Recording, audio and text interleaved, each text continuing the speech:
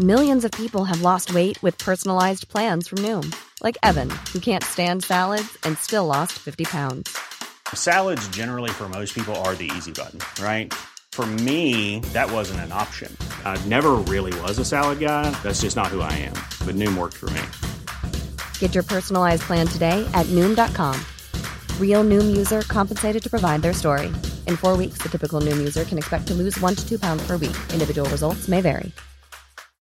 Botox Cosmetic, out of botulinum toxin A, FDA approved for over 20 years. So, talk to your specialist to see if Botox Cosmetic is right for you. For full prescribing information, including boxed warning, visit BotoxCosmetic.com or call 877-351-0300. Remember to ask for Botox Cosmetic by name. To see for yourself and learn more, visit BotoxCosmetic.com. That's BotoxCosmetic.com.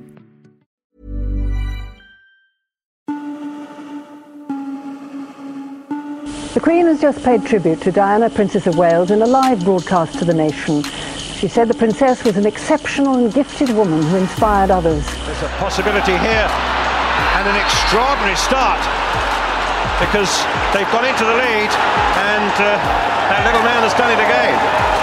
In a break with tradition signalling a determination to do things differently, the Blairs walked into Downing Street to be cheered by hundreds of party workers. There's his cross, it's a deep one, and it's a very deep one to Sheringham, and it's there!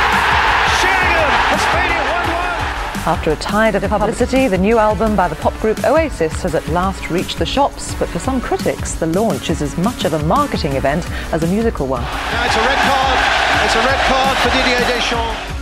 Hello everybody and welcome to Greatest Games on Football Ramble Daily in association with The Blizzard. With Jonathan Wilson and myself this week is John Brewin, football writer and contributor to The Guardian. John, good to have you back on the pod.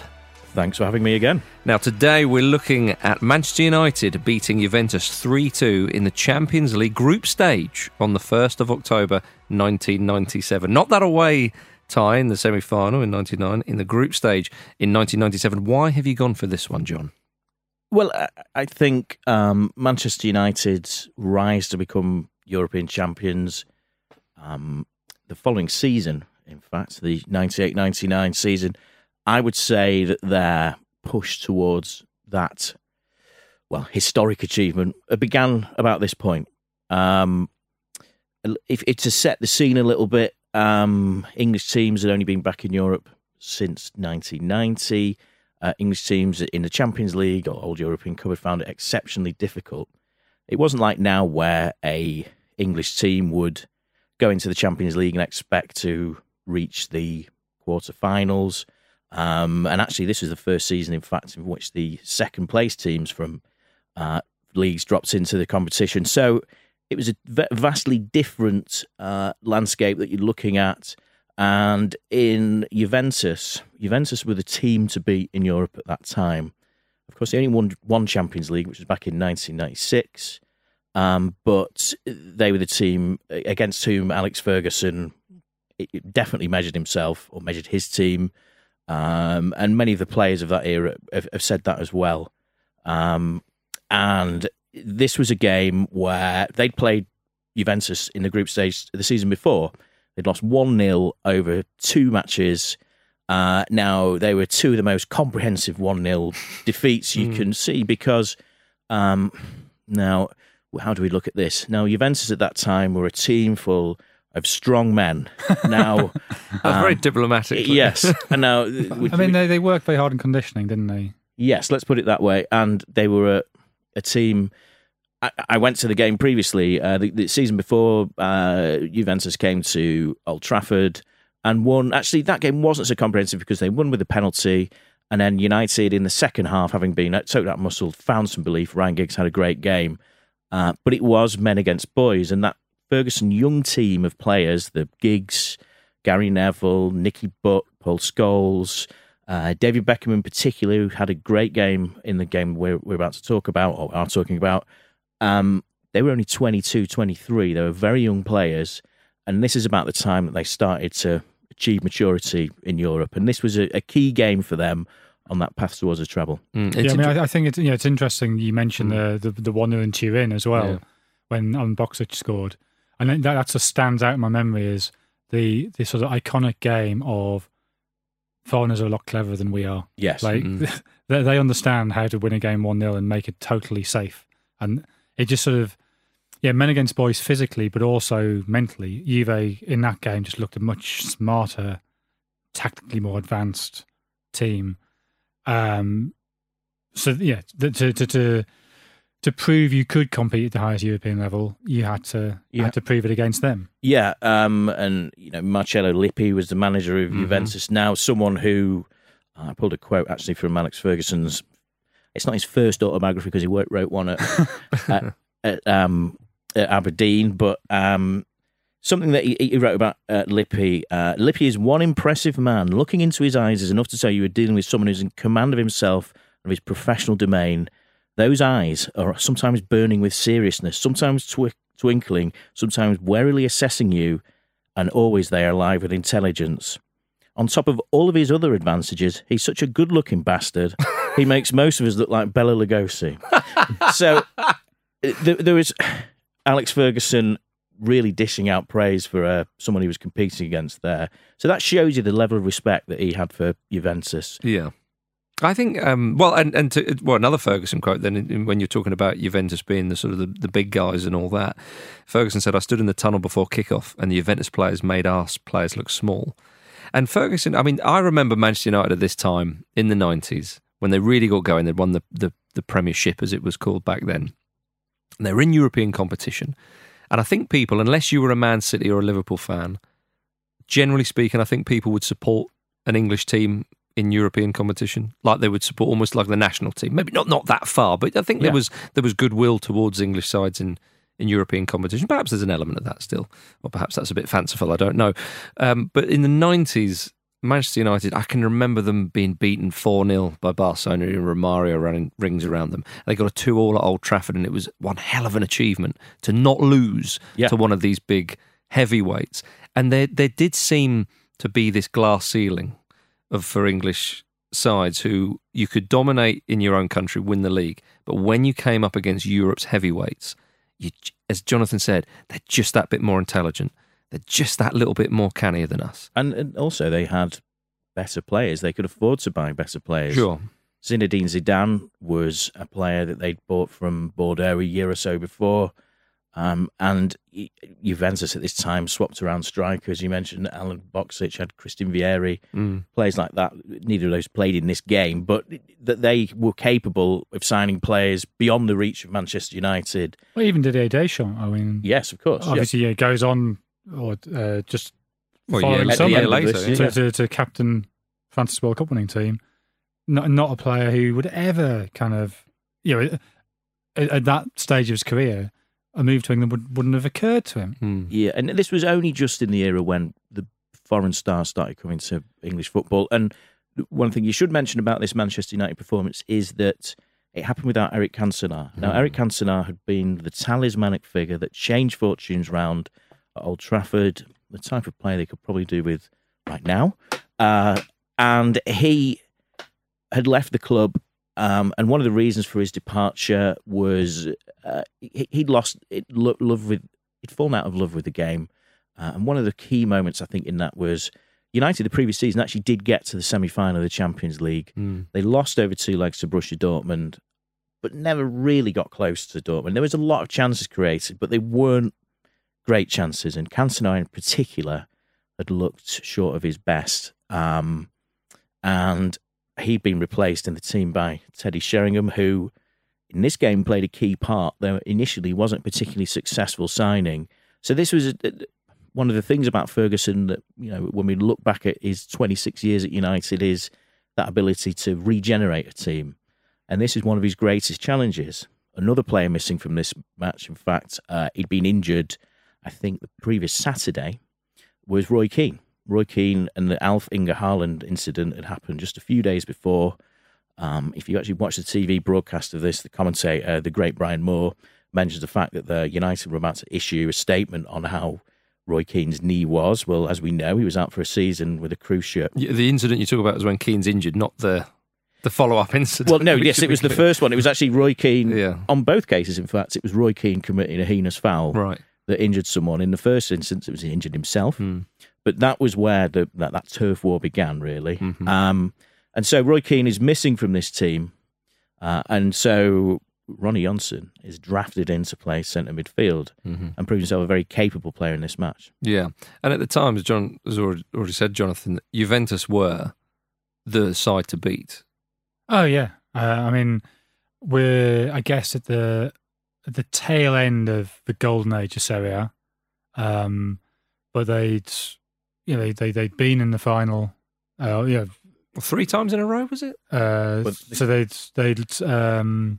this at the end of this season will be the 3rd season in a row. Yeah, so they'd been in the previous two finals, winning one of them. Lippi, was regarded as probably the best manager in the world. Yeah, and you just look at that team. I mean, Del Piero, Zidane, Deschamps, and even the centre backs, Montero and Ferrara, Peruzzi in goal. Two really hard lads who could play football. Yeah. Plus the normal scattering you always seem to get in Italian sides that time of journeyman Italians who turn out to be really good, like Birondelli and Tacchinardi and Pecchia. Yeah. And Inzaghi up front. Not a journeyman at all. But a great goal scorer for all his many faults. Yeah. He just signed for the club, and there were he'd already developed a reputation for being an intensely selfish player. Yeah. You mentioned Montero, actually. If you watch the game back, Montero gets away with a series of fouls. It's not like him. To the point where Big Ron Atkinson in the commentary box... That's how far back we're going. Yes. said, I'm convinced the referee and Montero must be related. Something that Alex Ferguson afterwards said, that he couldn't believe that the guy had stayed on the pitch. Actually, it was Deschamps that got sent off for a second yellow. One of the things about United's performance is that they started playing at an intensity that Juventus, this powerhouse of a team, couldn't deal with. So they reverted to let's call it a type where they decided that they had to stop United by fouling them. We should also sort of set the context that this was when there were 6 groups of 4. Only the group winners were guaranteed to go through, and the 2 best placed runners up. So whereas now, the 2 big teams in the group can play each other and it doesn't really matter. Yeah. Here, it absolutely mattered that if you lost, suddenly that could be your whole Champions League out the window. And this was the second round of games, wasn't it? United had beaten Košice. Yes. And Juve had hammered Feyenoord, I think 5-1. Yeah, I mean, it turned out that Feyenoord were a bit of a whipping boy in this group, but you didn't know that at the time. I mean, certainly you expected Feyenoord to be better than Košice. Yes. And for them to lose 5-1, you start thinking, Christ, this Juve really are good. So this is the second game, and United probably thinking, at home, we've got to beat them. Yeah. And then what happens in the first minute? Well, yes, I mean, I was at the game, and, you sit down, or you stand up, actually, European games at Old Trafford in that era, you stood up all the way through. That was the way it was. I don't imagine it is that way these days in the Europa League. But that was the way that it was, and you see Del Piero cuts from a pass through, scores at the United road end, silence. Yes, it's Dimash, the left back, plays his low pass towards Inzaghi, who I'm not entirely certain whether he steps over it, whether he just misses it. But anyway, it sort of throws a defence. And then Del Piero, it's a brilliant little turn, sits Schmeichel on his arse and he rolls it in. Yeah. You're right with the silence. Was there a feeling of, we're just not up to their level? It was such a sock to the gut, really. It was, and that's it. But at the same time, I think a lot of these games, and you still get it now with say, Liverpool in the Champions League just this year, is that the crowd can play a big part in how a game plays out. You have to say that that evening, United fans got behind the team, even though that goal had been scored. Yeah. I mean, at Old Trafford, whenever the team used to score, the opposition scored, United ring out, and it did especially loudly that night. And the one thing you would say about United is they set off playing as if the score hadn't changed and they were just setting out to win the game. It was some of those, the Champions League final, in which in 2019 the sting is taken out of a game instantly by a moment like that, but not in this instant. United kept at it. There was a belief within themselves, possibly because of that game the previous season in which Ryan Giggs had made hay against them, and Alex Ferguson had shifted his team around a bit. The loss of Keane had meant that he'd shifted midfield around. There'd been a 3 in midfield as opposed to the normal 4-4-2. Ryan Giggs actually was playing through the centre at the start of the game, which previously, the season before that, they played Porto, beating them 4-0. Giggs had played a central role in that game. That appeared to be where Alex Ferguson thought Giggs could do the most damage in Europe. And if you remember Giggs from that era, he was absolutely at his best in those European games against the better opposition. You watch Ryan Giggs on a Saturday afternoon against Derby County, you couldn't be sure that he was going to put in much of a performance. It almost seemed a little bit too easy for him. Those big games against those big opponents, he almost always turned up for them. Absolutely. All right, we'll talk more about Manchester United 3, Juventus 2 after the break.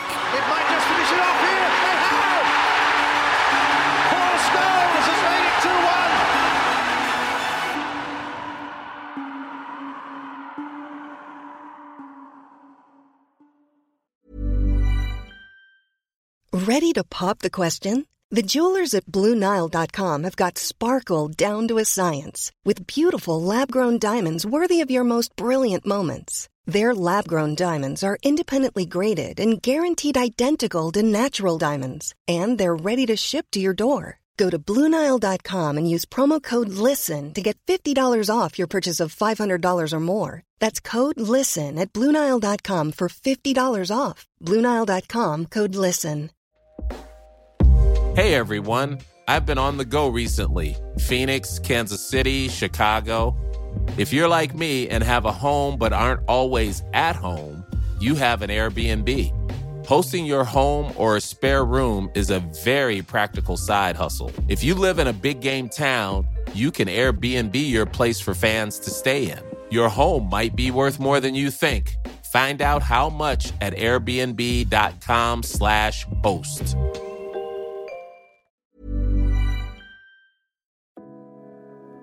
This show is sponsored by BetterHelp. A lot of us spend our lives wishing we had more time. The question is, time for what? If I had an extra hour in the day, I might catch up on the latest football news, take a lovely walk with my dog Sammy, or maybe interview someone using an orange peel and a broken iPhone. You know, normal journalism stuff. But it's not always easy to prioritise our time, and that's where therapy can be an extra helping hand. Therapy can help you find what matters to you so you can do more of it. Untangle any unneeded worries and start to value your time for you. So if you're thinking of starting therapy, give BetterHelp a try. It's entirely online, designed to be convenient, flexible and suited to your schedule. Just fill out a brief questionnaire to get matched with a licensed therapist and switch therapists at any time for no additional charge. Learn to make time for what makes you happy with BetterHelp. Visit betterhelp.com/ramble today to get 10% off your first month. That's BetterHelp, HELP.com/ramble. Here's Giggs.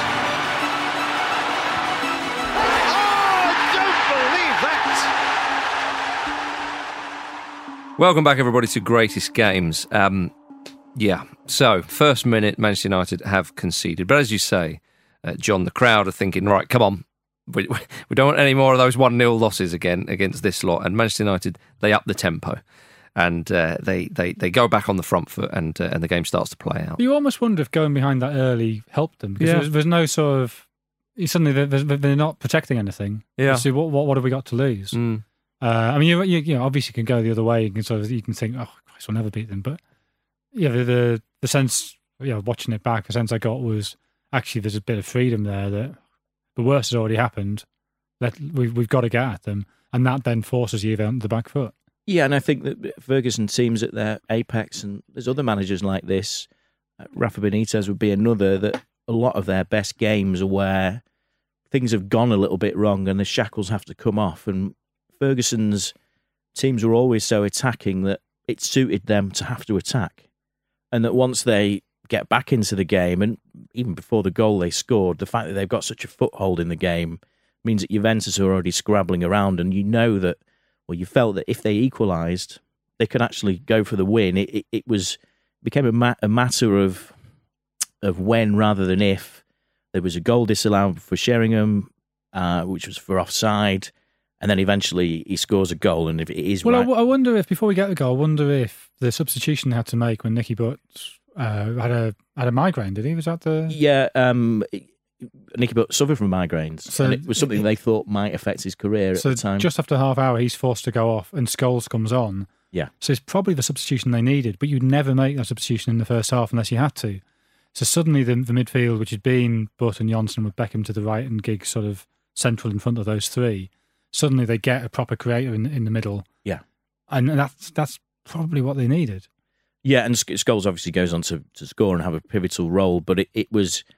Let's remember, of course, I mean, Paul Scholes went on to play 700 games for Manchester United, but at this point, he wasn't quite an established member of the starting 11. Well, I found it funny seeing him on the bench for that game, because you think in your head, as soon as Paul Scholes started playing football, well, he was legend, he was the best player in the team, all that kind of stuff. But yeah, he was on the bench for this game against Juventus, which after that season, you'd think would be criminal to put him on the bench for a big European game. Well, funny enough, a lot of the games in the season after, Ferguson would favour Nicky Butt and Roy Keane maybe to lock it down. I mean, Scholes' breakthrough is a little bit later than people remember, I think.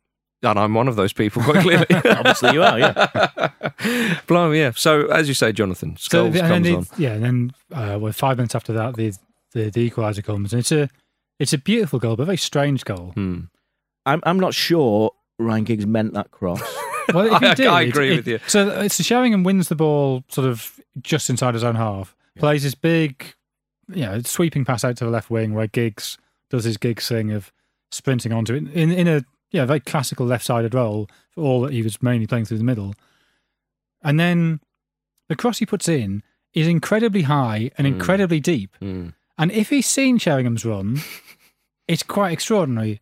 I suspect he's trying to put it across and he's got underneath it a bit. But anyway, Sheringham comes in. He's got plenty of time because the ball's in the air for so long. And then it's a fantastic header. Downward placed header, but past the keeper and two players on the line. Juventus would be disappointed they didn't get that off the line. You would think, maybe. Well, I'm prepared to give Sheringham a bit of credit and say had enough time to measure the header. Yeah. And because he was running onto it, all the pace is already on the ball. He's not having to kind of get power from his neck. All he has to do is if that hits the right bit of his head, it's going to have enough pace in it. All he's got to do is place it. And it's such a good downward header. And you often see downward headers at two downward, that they're then bouncing up by the time they get to the line. This one sort of bounces, a yard or two in front of the line. Yeah. And the two players there, it's sort of an awkward height for them. Yeah, true. I was behind the goal when he heads that, and I do remember it like a sort of skidding.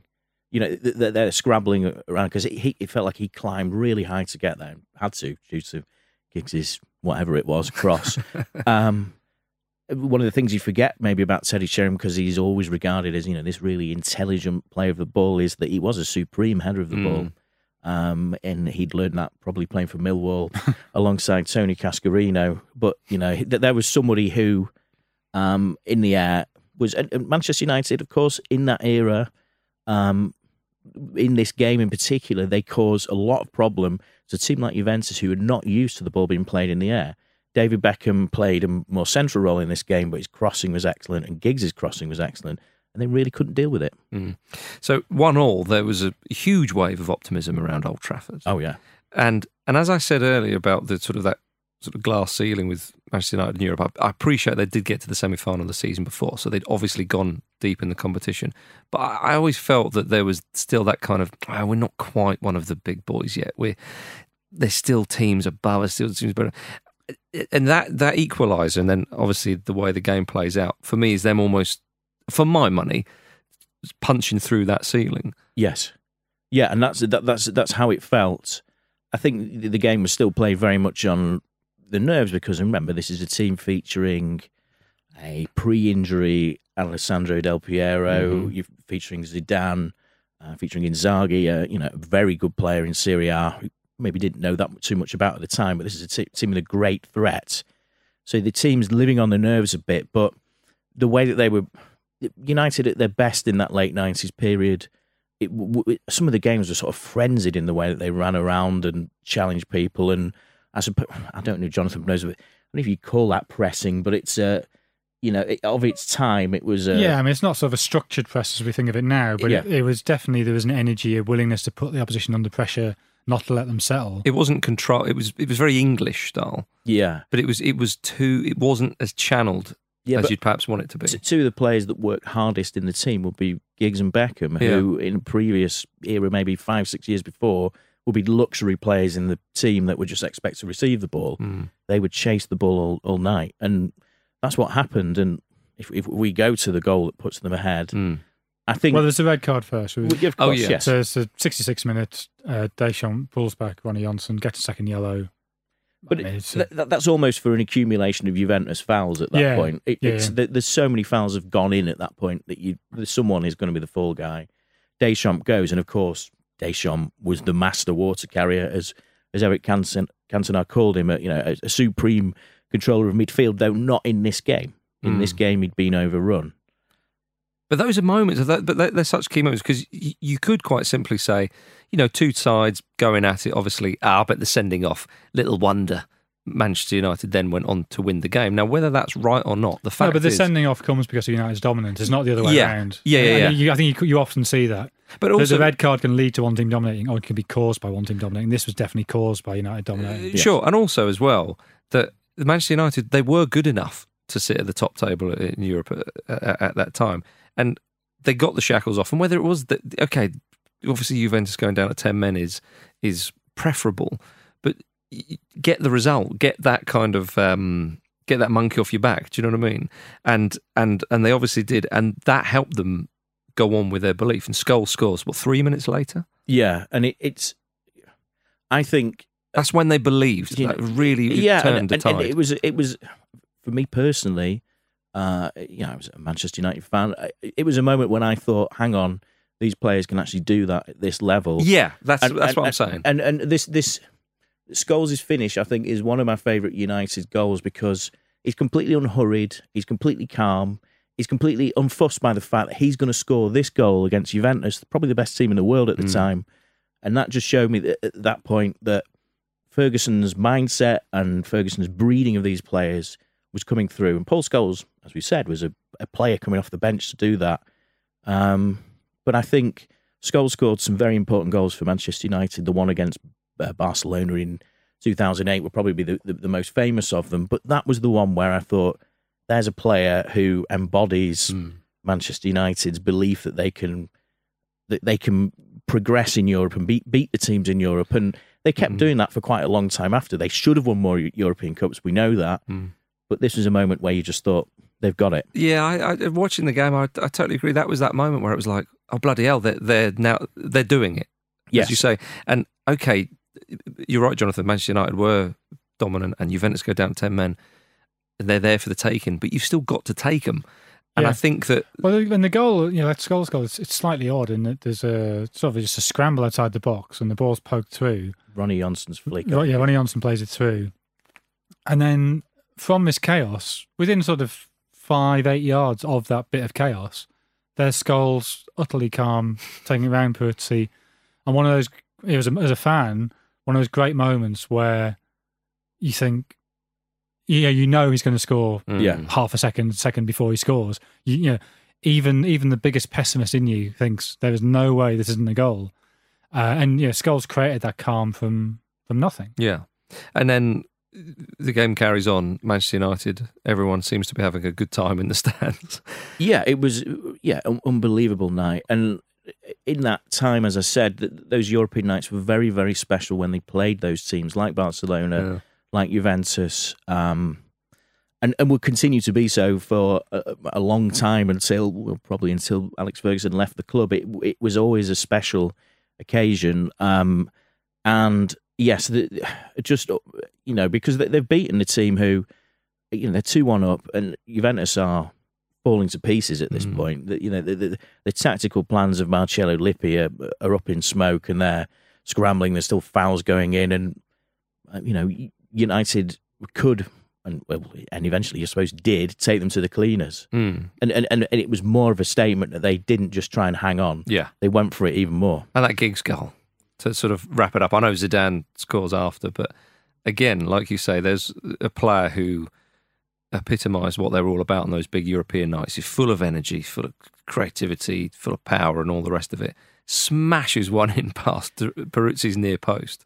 Yeah, and I think if you watch the TV commentary back, you hear a guy on a pitch side mic just shout out, "Go on, Ryan!" and, which is what everyone in the stadium is shouting as well. It embodies that moment. And I think at that time, I used to watch United a lot, and say you travel to Europe or whatever, fans in Italy and Spain would talk about Giggs because on those nights he would be sensational. I think that's one of those goals that cements his legend as such a good player. Well, he'd been Europe. brilliant in that 4-0 against Porto, hadn't he? I mean, I sort of, in retrospect, that sort of 4-0 against Porto, okay, it's only Porto, it's not... With Hilario in goals, living up to was his it name. Really Hilario? It was, yes. yes. Right? Yeah. Okay, that's slightly devalues what I was about to say. But, they're obviously not the level of a top German team or a top Italian team. But that 4-0 in retrospect was a big sign of, United are on the brink of something here. I think that's it. You're right. They were always on the brink. And I think that the United fans were great in those European ties, as you say, the giant United when they go a goal down or lose a goal. But that night for me was when hope turned to belief, if you see what I mean. Yeah, and it's strange really because if we're to look at the overall picture, this was a season in which United ended up not winning anything. Well, yeah, that's the odd thing about it. Yeah, and Alex Ferguson had to go back to the drawing board a little bit, and I talked before about how there wasn't much team money spent on the team in comparative sense, or certainly not compared to today. But they had they went out and they bought Dwight York, Jesper Blomqvist, Stam, and converted themselves into a team that could compete. And they had Roy Keane back as well. But this was a point where the team showed that it could do without Eric Cantona. It could even do without Roy Keane on certain occasions. And it showed that there was a collective spirit beyond individuals in the team. Mm-hmm. And I think they eventually went out of the Champions League that season to Monaco. Yeah. Goals scored David Trezeguet at Old Trafford. 5 minutes in, wasn't it? Which had been very similar to the Dortmund game. But okay, that had been 2-0 in aggregate. This was away goals.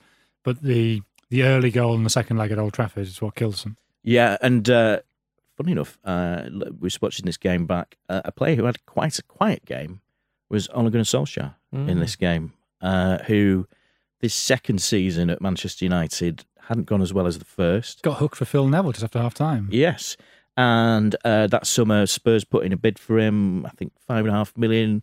United accepted the bid, and he decided that he didn't want to leave the club that he'd loved so much. And whatever happened to him. Yeah. And would United long term have been better? Yeah. Well, yeah, we can never answer that. But it's interesting because going into that Monaco game, like I say, for me it was like Manchester United should win this. Whereas again, you would sort of think, okay, we've talked about the Porto game. You think, well, yeah, they've got a chance. And I remember Ferguson after the game saying, I would have taken 1-0 because it was 4, and then the second leg it played out 0-0, I think it was. But against these teams like Monaco, like it was against Dortmund the previous year, you'd think, all right, well, maybe they can. Whereas against Monaco, it was like, well, they should. And it was actually a real disappointment. I mean, to be fair, there was a few injuries about. I think Giggs at that point was missing, and it just United, having lost Keane, started losing other players as well. They were overtaken in the league by Arsenal at this point. That was a great Arsenal team as well. And I think this is one of the high points of that sort of early Premier League era, is that we start to see two great teams in English football for the first time in the Premier League era, really. Yeah. Well, I mean, even 99, it's easy to sort of forget how close things were. That United end up winning the treble, but if Bergkamp doesn't have his penalty saved in the semi-final, they don't win the FA Cup. Arsenal threw away a little bit of a lead in the league. All manner of things could have gone against them in the Champions League. So, in a sense, the luck that went against them at key points in this season, they get back the following season. But I think also, I talked before about how difficult it was in the Champions League for English teams.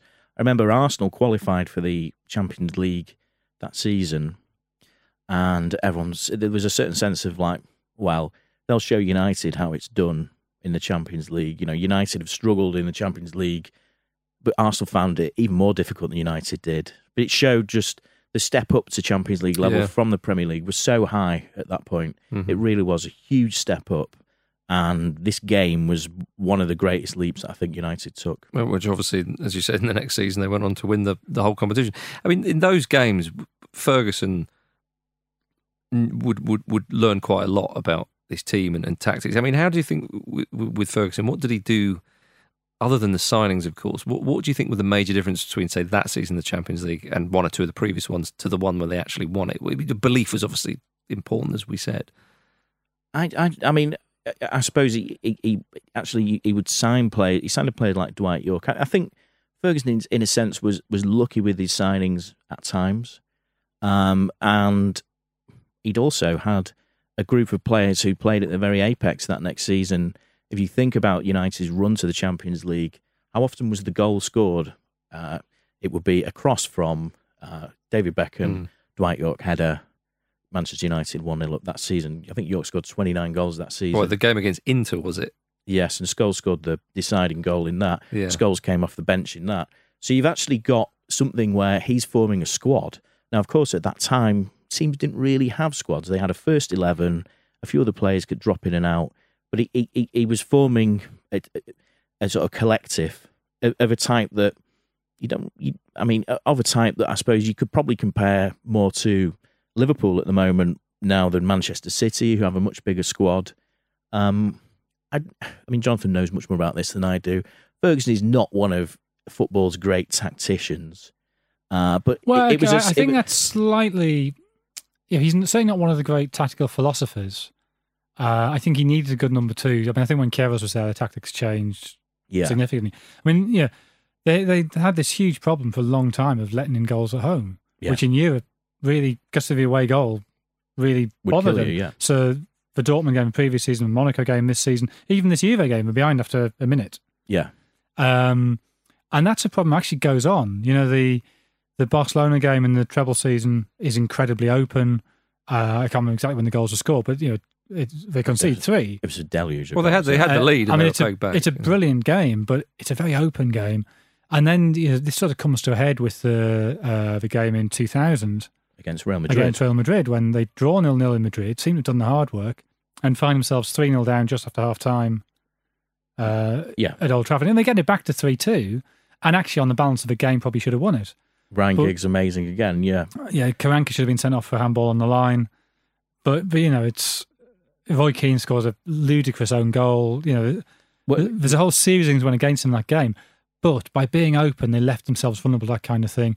There's even in the Deportivo La Coruña game, was it the following season or 2 seasons later? 2001-2, I think that was. 2 seasons later. And it's after that when Queiroz comes in that they really change how they approach this kind of game. And rather, the attitude had sort of been, okay, we'll have 20 shots, you can have 6 or 7, and more often than not, we'll beat you. But the problem with that is, maybe it finishes 1-1, and that puts you out because of the away goal. And so it changed, the mentality changes to, you'll have no shots, and we'll have 4 or 5, and that's fine. I mean, I say from a neutral point of view, I was absolutely fine with it. Great entertainment. Well, I think one of the things is that quite often in these games, and this happened in the Champions League final in '99, is that Ferguson would come up with a master plan and then have to rip it up. And I think one of the things is that his teams were adaptable to those changes. So in this game, Nicky Butt has to go off. He has to the sort of 4-3-3 that he's messed around with. He has to pretty much rip that up and go back to almost like a 4-4-2. In the Champions League final, 18 months later or whatever, he's chosen Giggs off the right and, David Beckham in centre midfield and all this. And he would come up with these complex stratagems, and he actually wasn't very good at them. But he had the ability to change something, and he would make very simple changes in matches where he would say, okay, that guy there is getting joy against our team. You stand in front of him. It was actually quite simplistic.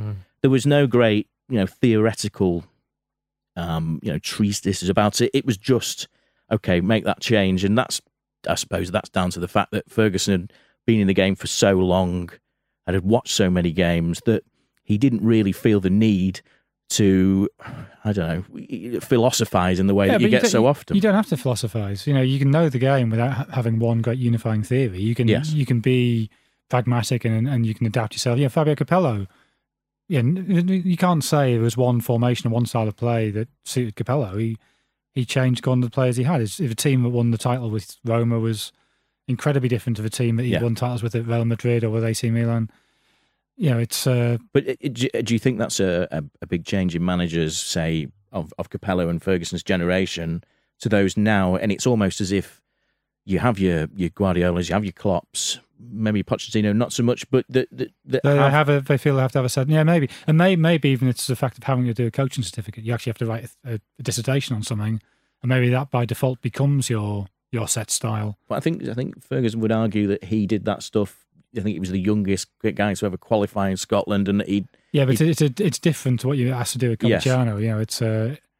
I mean, I guess Ancelotti's somebody who is very flexible, although he wrote his dissertation on the 4-3-2-1, which he did use at Milan in his first iteration. Yeah, I mean, Ferguson is incredibly flexible. Yes, with his tactics, you could say. But I mean, if you're saying what is Ferguson's strength, it's man management, it's ruthlessness, it's culling people when they've ceased to be useful. But the tactics are, it's not he's bad at tactics. For all he made certain mistakes with his grand plans in certain key games, but tactical acuity is pretty low on the list of things he was good at. Yeah, definitely. Well, he got them over the line that night anyway. He did. And, of course, the next season, as we said, they went on to win the treble. John, pleasure talking to you. Really enjoyed it. Thanks. Really good. Thank you very much, everybody, for listening to Greatest Games on Football Ramble Daily in association with The Blizzard. For more stories like this, do check out The Blizzard, of course. We're back next week with another cracker from the annals of time from football. We'll see you then.